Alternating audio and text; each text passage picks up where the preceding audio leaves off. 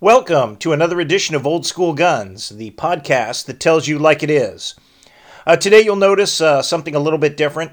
I'm actually away from my usual recording equipment, which frankly I'm not really that happy with anyway. I noticed the last couple of recordings there are a few skips in there that should have been there. But anyway, I'm recording this from my Android pad, and I'm actually located on some rural property that we have. So I'm kind of out and away. So forgive any coughing or if the sound quality isn't quite up to par. This is essentially a live style broadcast. I mean, it's there's going to be very little, if any, editing done. So anyway, let me get right into it. This is episode 115 of Old School Guns. And we have no sponsors. We're not beholden to anybody. Companies we like, we mention occasionally. Cavalry Ammunition does a great job, run by somebody I know, so it's reliable, it's good stuff. And it's, given the prices these days, which we'll talk about in a bit, it's a really good value. So if you need something, he can hook you up, especially some of the harder to find calibers, like 7mm Mauser, 303 British, a few other things. So, 38 short Colt, who knew? Who knew that you could actually buy that off the shelf from somewhere? Brownells always does a great job. I really like the way they support the Second Amendment. Same thing with Midway USA. Occasionally I buy things from Midway USA because they're geographically close to me and it gets to my place within a day or so. And what I like about it is that over the years, they've given $20 million via their Roundup program, which you buy something for $9.99, they round it up a penny and give that extra penny to the NRA. And of course, you authorize them to do that. But sometimes I've given $4 or $5. Something costs $58. I'll give them the 2 to make 60, or if something is $135, I'll give them 5 to make 140. And over the years, from all their customers, that's generated over $20 million. That is really awesome. Getting into a little bit of stuff that is political. Don't want to spend too much time on it, but there are a couple of podcasts I listen to, and one of the big theories is, AOC, this Alexandria Ocasio-Cortez, who used to just go by Sandy Cortez, and was actually acted like a normal person at one time, I guess. But that she doesn't really have any power, and she's just kind of the far left progressive version of this Marjorie Taylor Greene, who's basically her mirror image on the far right. And she really doesn't have any power. She's just this mirror image, doesn't really have any power, but she gets, by her provocative statements, she gets people all stirred up. Don't believe that for a New York minute. Do not believe that for a New York minute. She's just proven this week with this budget wrangling. And it's a question of, are they going to waste $1.5 trillion or $4.5 trillion? How much money are the Democrats going to waste? That's what the argument really boils down to. And Ocasio-Cortez and her other far-left members, I guess it's the members of the squad and probably some of their allies, hey, they've stopped this up. There is a case of constipation in the Democratic Party where they're not going to get this done. And Biden, Chris Christie said Biden is dead on arrival. And he's right. She has just effectively killed his presidency. And she has more power in the Congress than Joe Manchin does. And you think about that, and you think about who she is, what her experience is, and how stupid she really is. That is a very frightening prospect.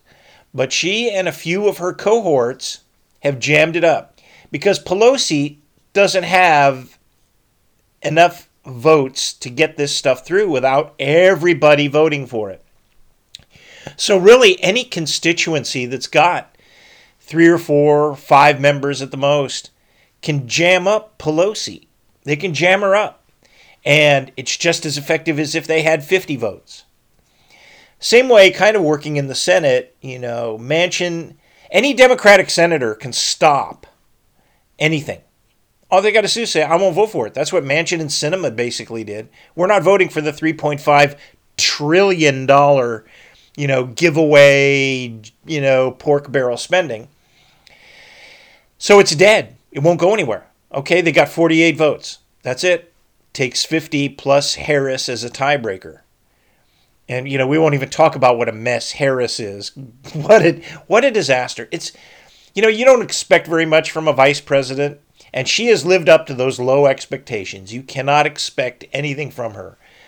So we actually have two vice presidents. We have Biden, who's an idiot. And now we have Harris, who's an even bigger idiot. So we'll see. This goes into Biden. The fact of the matter is, usually a president has enough incumbent power that he could go to people like Ocasio-Cortez and say, hey, look, this is what I want you to do. If you want to stay on my good side, this is what I want you to do. And they heed that. For the most part, they heed that. Because if your party has the presidency, you do not want to be on that president's bad side. And there's several people who learned that under Donald Trump, and there's several more who are about to learn that. That guy Kinzinger is dead on arrival, and Cheney is dead on arrival.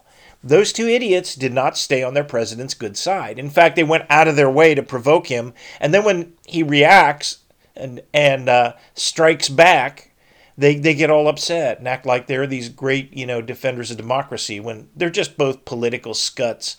Cheney is nothing more than a Democrat. Same thing with Kinzinger. They're nothing more than Democrats. So, the sooner they're gone, the better, and neither of them are going to survive a re-election in 2022. That's just a plain fact.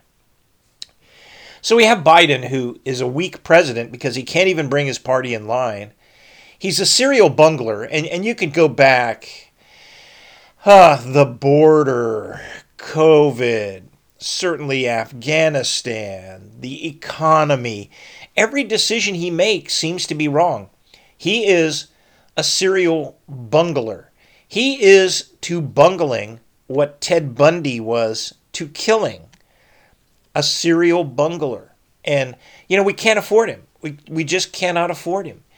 He's trying to tweak and dismantle the country in many ways. And just for short-term political gain, he's wants to spend us into oblivion and wants to basically open borders. It's all a fiasco. The Biden presidency is a joke. The Biden presidency is the worst possible thing we could happen. He reminds me of Chance the gardener in that Peter Sellers movie, Being There, where he's just this idiotic gardener who says these very, very, just basically weird pronouncements on things that don't really have any meaning. And everybody reads into it what they want to hear, and they think that this guy's a genius. Same thing with Biden. Biden has never said anything that was profoundly intelligent or put forth any kind of profoundly usable or profoundly, good policy decisions. All he's ever done is just kind of go up there. He kind of, gives you a soundbite and wanders away. And, I guess when his Depends get full, he has to wander off the stage and have who knows what all that looks like. But, he's there. He's Chance the gardener. He's just, and you can tell just by looking at him. The guy's not there. You can also tell that the decline in the last 6 months has been precipitous. I mean, at least 6 months ago, he'd try to speak and do a few things. Now he's a disaster. And that's why all the proxies are coming out and talking for him. No sitting president, in my memory, would ever have tolerated what happened on Capitol Hill when the Three Stooges, Mo Miley, Larry Austin, and Curly McKenzie, otherwise known as General Mark Milley, Secretary of Defense Lloyd Austin, and U.S. CENTCOM Commander General, whatever his first name is, McKenzie. Instead, they're not what their titles are. They're the Three Stooges. And, it's pathetic. But they threw Biden under the bus. They said, yeah, we told him. We told him to keep the residual force of, 25 to 3,500 people in there, conduct counter-terror operations, keep supporting the Afghan army, and we could hold out indefinitely. They said that, and that directly contradicted Biden. That never would have been tolerated in any other administration. That never would have been. I remember in the Gulf War, in which I participated, there was some dust up about, who wanted to go to Baghdad. Schwarzkopf. The reporting was Schwarzkopf wanted to go, but Bush told him no, etc., etc. And as it turned out, Schwarzkopf got on and said, no, the president was right. That's it. We were not in disagreement, blah, blah, blah. That's whether he was or not doesn't matter. But that's what you do to a boss. You line up behind the boss and you basically, exhibit some loyalty, which the Three Stooges didn't do. They're clearly the only reason why getting rid of them won't matter is because there's probably 50 guys behind them, and that's been said before. So anyway, Biden the bungler. And that, of course, leads us to the crisis in military leadership when you have a battalion commander in the United States Marine Corps. Now, granted, you can say, well, getting on social media and asking for accountability from senior leaders is probably not the right thing to do. But he did it, and he was thrown in jail for it, and it took an extraordinary effort to get him released. Thrown in jail because he made a YouTube video. A YouTube video that embarrassed the military leadership. Not nearly as badly as they embarrassed the commander-in-chief. So there you go. What kind of hypocrites are these? What kind of people are these? I think we need almost a 1930s Soviet purge and get these guys out. Maybe everybody above the rank of colonel needs to immediately retire, and then we need to strongly evaluate who we put in charge of organizations. I mean, it's that bad. It is that bad. David Hackworth, who was kind of this outside soldier, he'd been a colonel in the Army and he had a long career. You can look him up to read his resume. But he was a guy who'd been in battle and he kind of got weird towards the end of his career. But then he came back about 10 years later. He went and lived in Australia, said, I want nothing to do with the military, United States or anything. Then he came back and became a military affairs correspondent or commentator, I guess would be a better word. And he used to talk about these guys as the perfumed princes, guys who were acting like they're rock stars. And I mean, generals act like rock stars. A lot of them, they fly around in what are notionally private jets because the Air Force provides them these little C-12, jets that they can fly around on. They get treated like rock star royalty when they go places. The best quarters, the best hotels, the best this, the best that. And that is what it is. But when your troops are out training and living in mud, that's not the way to behave. It's just not the way to behave. But that's sadly the way it is. Now these guys will say, well, when I was coming up, I did this school and that school, and it was tough here and tough there and all that. That doesn't really matter. It's the leadership you exhibit when you're on top that matters. And they're not exhibiting it. And we have this protected class of people who've climbed the ranks, and they're really not a very good bunch of people. And they have let the nation down. It's kind of a military mantra. And there are guys I've known guys who've even gotten it tattooed on their arms. Death before dishonor. And Afghanistan was dishonor. And that's why all the veterans, that's why a lot of people are seriously pissed off. Leaving Afghanistan, it's not a question of leaving it. It's how you do things. And you never You never get anywhere when you act dishonorably. And these generals, the Secretary of Defense, have dishonored the nation. They've dishonored the nation. And I hope that they have to suffer the consequences of that. So far, it looks like they're just going to get away clean. Okay, let me start talking about some gun stuff, because that's the best part of this anyway. I am continuing to experiment with powder coating, and it's getting better. I got the Eastwood powder coat. I'll be quite blunt with you. It doesn't work out as well as it does on these YouTube videos. I am not going to invest a lot more time or effort into this if I can't get it right. I've got one or two more methods I'm going to try. Then after that, I'm out of the pool. If my bullets look funky, because the problem is getting a light, even coat on the bullet. Now you can get a heavy, even coat, but that's pretty goofy. And I did not know this until I did further research, but the Harbor Freight powder coat. The Harbor Freight powder coat is trash, and it doesn't work. So don't waste your time on that.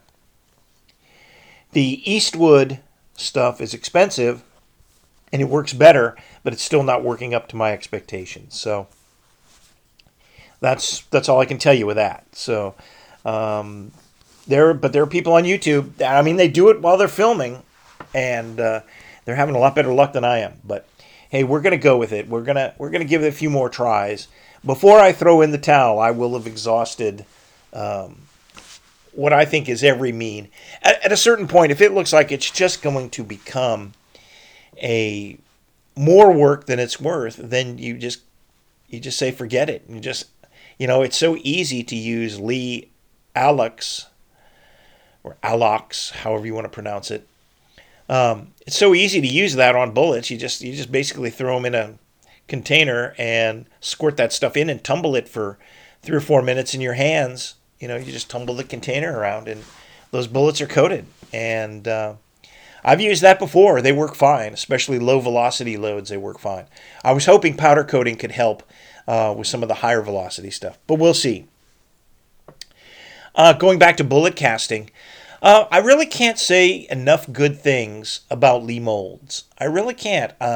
They have the best molds for the price, and their prices are about a third of everybody else's because they use aluminum. And there are a couple of other companies that use aluminum also. They kind of seen the light. It's a little easier to manufacture and machine, but they've got good bullet designs. Not everything I would like, but they have good bullet designs, so I can't really fault them. Can't really say anything. They're all very usable. They're all very good. So I'm really a big fan of Lee stuff. I mean, their powder furnaces. Their lead melting furnaces are really excellent, and I've had 3 of them in the last several decades, and 2 of them are still going. Two of them are still going. One is actually still brand new in the box. I bought it about 15 years ago, and I'm just going to use it for my pure lead that I want to, use for black powder type guns, and the other I use for my alloy that I use for my smokeless powder centerfires. So, but I can't say enough good things about Lee molds. Oh, that brings us up to, there's bore dimensions, and you can slug bores.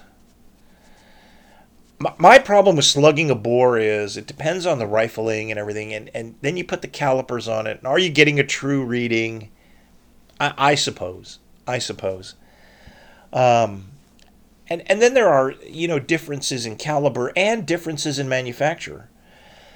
Take a look at 9mm Luger, 38 Super, 38 Smith & Wesson. And you could throw 38 Special in there also.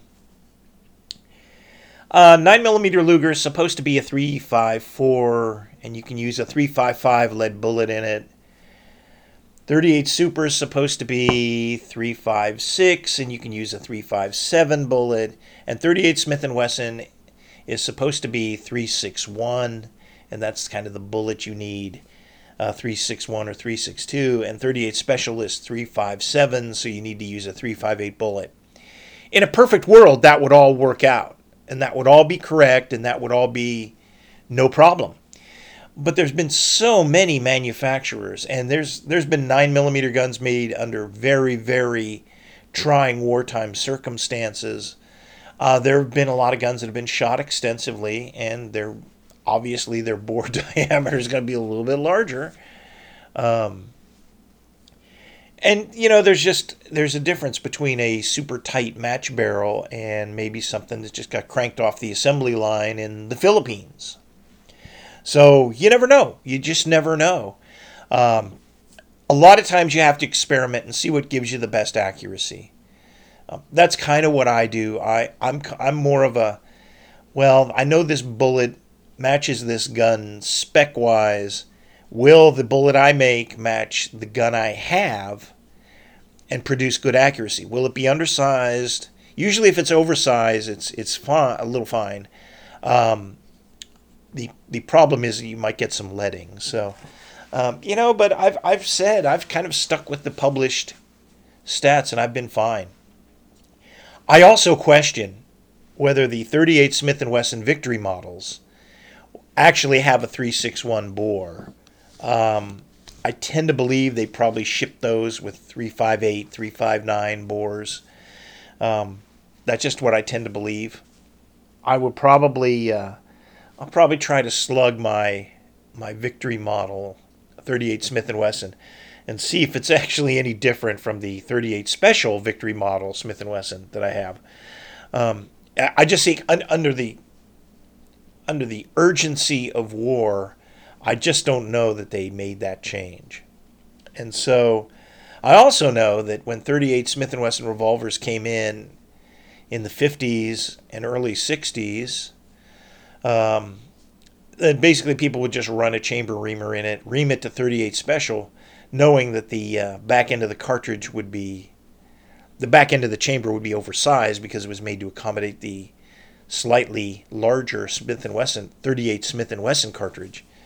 But they seem to fire fine, and I've never seen an accuracy test of it, but that would have a 3.58 bullet going down what specification-wise should be a 3.61 bore. So we'll see. I'm going to play with that a little bit. That's a good wintertime project, so I'm going to kind of play with that a little bit and see what else is happening. Okay, I just want to talk about, I'm in the throes of planning another themed shoot. I like doing themed shoots, and my friend of the podcast is a partner in crime in these things and has been for many, many years. The beautiful part about we started doing these shoots, and he and I had met years ago at a black powder shoot out at the James Farm, which is the birthplace of the outlaw Jesse and my relative Jesse James. We met there, and I never saw him again at one of those events. And then a couple years later, we bumped into each other at a gun club where we're both members, and it's been a great friendship ever since. I mean, one of the most intelligent people that I've ever met. So, and a die-hard gun guy, and a guy with what I consider to be excellent taste in firearms, and in fact, we own lots of duplicates of things because we both like it. The latest being, he just bought a vintage Sig P210, which is absolutely beautiful gun, and so it reflects my taste for the Sig P210 Target that I bought last year. So we have very similar tastes, but one of the things we like are themed shoots. Our latest one, and in the winter we do Red Dawn, Kansas, which is, of course, basically Warsaw Pact themed. Think Cold War, literally Cold War stuff. So most of us use kind of Soviet, Russian weapons and clothing. We also have a resistance class for people who want to be Wolverines, and that's a fun match. It's fun putting these together. The limitation I have is we don't do stages like we do in cowboy action, or you see on the YouTube videos of two gun matches. And that's just simply for time. I mean, just the time it requires to, and the reset time to do that, the scoring.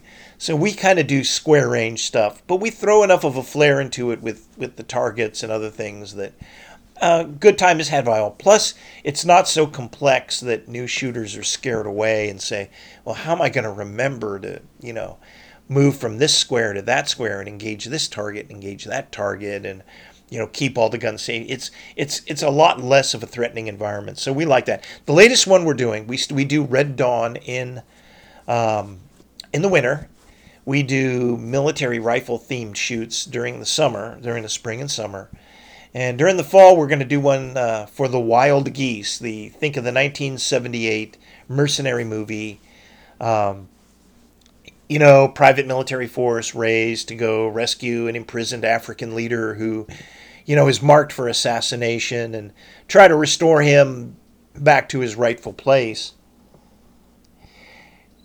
And that's just really the background. The interesting part of that is we're just going to use 70s and 80s military gear, give us a chance to shoot FNFALs, or, the AKs, or the retro model AR-15s, or a few other things like M1 carbines and other things like M1 Garand. You could shoot an M14. Any of that Cold War stuff. Any of that Cold War stuff kind of fits in. And obviously our range does not allow the use of submachine guns on any level, so we are shooting pistol caliber carbines because a lot of people have the semi-automatic versions of what would notionally be kind of a Cold War era submachine gun. There's the semi-automatic Thompsons. There's all kinds of different things that have been put out over the years. So it's a chance to use those, and even some of the ones that have been sold as pistols can be fired with a brace or a sling. The PPSH or the MP40s. Those are all they're all very cool, and so this is a chance to use that stuff. And we've actually, at least in planning, we're stretching to allow the Ruger PC carbines in, a few other pistol caliber carbines that kind of have a more traditional look and flair. God, what were those old ones? The Marlin. Marlin had those camp carbines too. That we'd probably allow those too. Those were back from that era. Those would be fine, that kind of stuff. What we want to stay away from is the newer high-speed stuff, optical sights, all the rest of it. The gamer gear needs to go away. This is about guns. This is creating an event for the older guns older style guns in as issued condition, and realizing that there are always some problems with that. A lot of the PTR 91s, Galils, and a few other things have been sold, and they actually have an integral Picatinny rail on top. Well, we don't see that as being a problem as long as the original style sights are used. Hey, it's got a rail on there, but you don't have anything on it, so it's not a problem. So the new thing we're going to add is a female division, should they choose to participate in it, that's 22 long rifle only. So they can use, a 22 long rifle kind of gun. And in the PCC category, lever guns are also legal. So if somebody's got you want to shoot your 44-40 Winchester, have at it. Even if you want to shoot your 30-30 with, lead bullets, because I wouldn't use factory ammo for this, that'll be fine too, because that's about the same power go. That's gonna be very interesting. And handguns are gonna be essentially pre-1985 handguns. None of the strike. No, leave the Glocks and the Smith & Wesson M&Ps and all the rest of that at home. And this will be for older guns. Your CZ75, CZ85, CZ 82, 1911s obviously. P35 Browning high powers, obviously.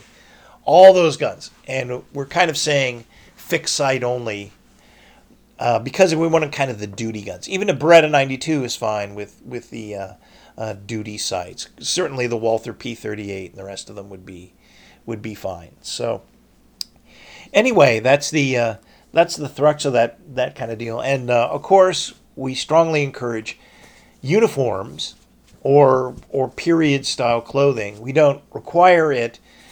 For this match, we're going to require, though, that you do have boots, you do have some sort of headgear that's appropriate. And it could be anything. You can wear anything from a pith helmet to a slouch hat. Doesn't matter. And if you're wearing a military uniform, any kind of uniform hat or helmet, doesn't matter. And with that, it's going to be a lot of fun. And so we require, the only real requirement is to have boots and have something that looks like period style civilian or military clothing. And also you have to carry your ammunition, all your ammunition with you. So if you've got an LBE, that's fine. If you've got a small rucksack, that's fine. If you've got even a shoulder bag, that's fine. But carry all your ammo, and because we're going to be going back and forth between two ranges, carry your snacks and your water with you. So yeah, that'll be fun. That'll be very much fun. So themed shoots, I really enjoy them. That's really part of shooting that I enjoy the most. Okay. Just real quick. Yeah, gun content is slowing down on the internet. I don't know what's really causing that. I think, hey, ARs have been done forever. I think what you see in in-range TV is kind of this, they're kind of off on a tangent now. They've done the one, what would Stoner do? They've gone off on a tangent. Or I should say one, because it seems like they've kind of split up the the two guys that were on there, each doing their own thing. So a lot of that is slowed down. And I think that's, it just shows how cyclic some of this stuff can be. And it also shows that there would probably be more if YouTube did not have the restrictions it has. So, until another viable, actually freedom-loving platform is there, and they've tried to start a few, but they just don't get any viewership. Everybody just gravitates toward YouTube. Until people break their YouTube habit, I don't know that we're going to see a whole lot. Awesome, great news I have on the family front. My niece just got her first firearm, and she's grown. I mean, she's grown and she's working. And after college, she 3 years ago, without owning any guns, she became a life member of the NRA, which is a great thing. And she also goes to like the Ducks Unlimited dinners and Friends of the NRA. Well, she bid on a package where they had a Smith & Wesson Shield and some lessons that went with it. It was one of those kind of silent bid auctions. And she had the winning bid. So she now has a shield, and now she has some concealed carry lessons that go with it, which will be just great. So, best of luck to her. She is following in some long tradition. As a matter of fact, I'm just packaging up. My father was an NRA life member, as I am. So I'm packaging up some of the documents and name badges and things that were his, and I'm going to give it to my niece, who is his granddaughter, and she is there. So that's outstanding. Okay, here's my favorite part of the podcast, which is questions and answers. And the first question is, what is the right size lead bullet for a .32-20 rifle, 311 or 314? The books will tell you usually 311 or 312. I have found the 314 shoots best in my Winchester 73. So, and I use SPG lube and I use a black powder substitute. So that's what I have found works the best. If it's a vintage gun, I would say probably the larger bullet is the better way to go. A new gun, or I don't want to say reproduction, I hate that word, but a newer made Winchester Model 73 in that caliber would probably, I would try the 311 first and then go up from there. Okay, can you make 38 Smith & Wesson brass from 38 special brass? The answer is yes. Yes, you can and cannot. Uh, the 38 Smith & Wesson is an older cartridge, and for some unbeknownst reason to me, the British basically adopted it after World War One as the 38 200 round. And it was the Smith & Wesson case with a 200 grain bullet, which went out of the, and we'll talk about this later. I got a question for this. The wonderful Enfield and Webley revolver at like 650 feet per second. I mean, it is slow. It is very slow. Why they adopted that when the 38 Special was available is absolutely a mystery to me. The only reason I can think of is they were going to stay with the Enfield revolver, and maybe the cylinder was too short. But anyway, so that was a disaster. But the 38 Smith & Wesson is thicker at the base of the cartridge. It kind of tapers, so they're not interchangeable. It's not just a shorter version of the 38 Special, the way the 38 Long Colt and Short Colt are. So you could get away with shooting 38 Short Colt in a 38 Smith & Wesson, and you could get a lathe, or even more crudely a chop saw, and trim down 38 Special brass. They will probably bulge. I guarantee they'll bulge. The life of the brass is probably going to be very, very short, maybe 2 or 3 reloadings before they crack because they're bulging. So what I would say is you can't. Now, normally I would say no, don't do it, just buy the 38 Smith & Wesson brass, except there's none to be had. Because in the ammo shortage, everything is going towards the common calibers and not the very uncommon calibers. So we are in one of these emergency situations where you do have to, make do as best you can. So I would say, yeah, for the short term, especially if you're only going to get 1 or 2 loadings out of it, you probably get 2 loadings out of it. I would do that. I may actually experiment with it. And of course, this all goes out the door when you're talking top break, 19th century revolvers. Don't do it. Do not do it. 20th century revolvers only. And I think the powder charge is usually like under 2 grains. It's not a powerful deal. So, yes, it can be done for the short term to keep those revolvers shooting, but it will require trimming some brass significantly. You got to knock like 1/4 of an inch off a 38 Special case. So, that is what that is. But yes, it can be done, but it's not going to be the greatest thing in the world. Oh, so yeah. And that leads us into our next question, which is going to have a short answer. I think we've been asked this before. Were Webleys or Enfields the best war/combat revolvers made? And the answer is no, they were not. They were not even close. And I realize there are some gun writers who like English guns, like British guns, who will say that. They will say that. But because they're top break, and yes, they eject all the empties at once. Kind of the excuse they use for the Smith & Wesson Schofields and the number 3 and all that. My fault is that is all true. It does eject the empties exceptionally well, but that's the only thing it does exceptionally well. The trigger mechanism on those is horrific. Even in single action mode, it's not very good. I mean, in double action mode you got to be within almost contact distance to make that work. So they are not. They are very cool. They are ugly in a very cool way. I like them. I've always liked them. I always think they're very cool. They're very historical. They're a lot of fun. They're great guns for all that. But if you're talking about the best combat revolvers ever made, I still go back Smith & Wesson Model 1917, Smith & Wesson Model 10, in its very in all of its the K-frame Smith and Wesson in all of its military configurations was in 38 Special was an outstanding revolver. That includes up even the Victory models are just great guns, great guns.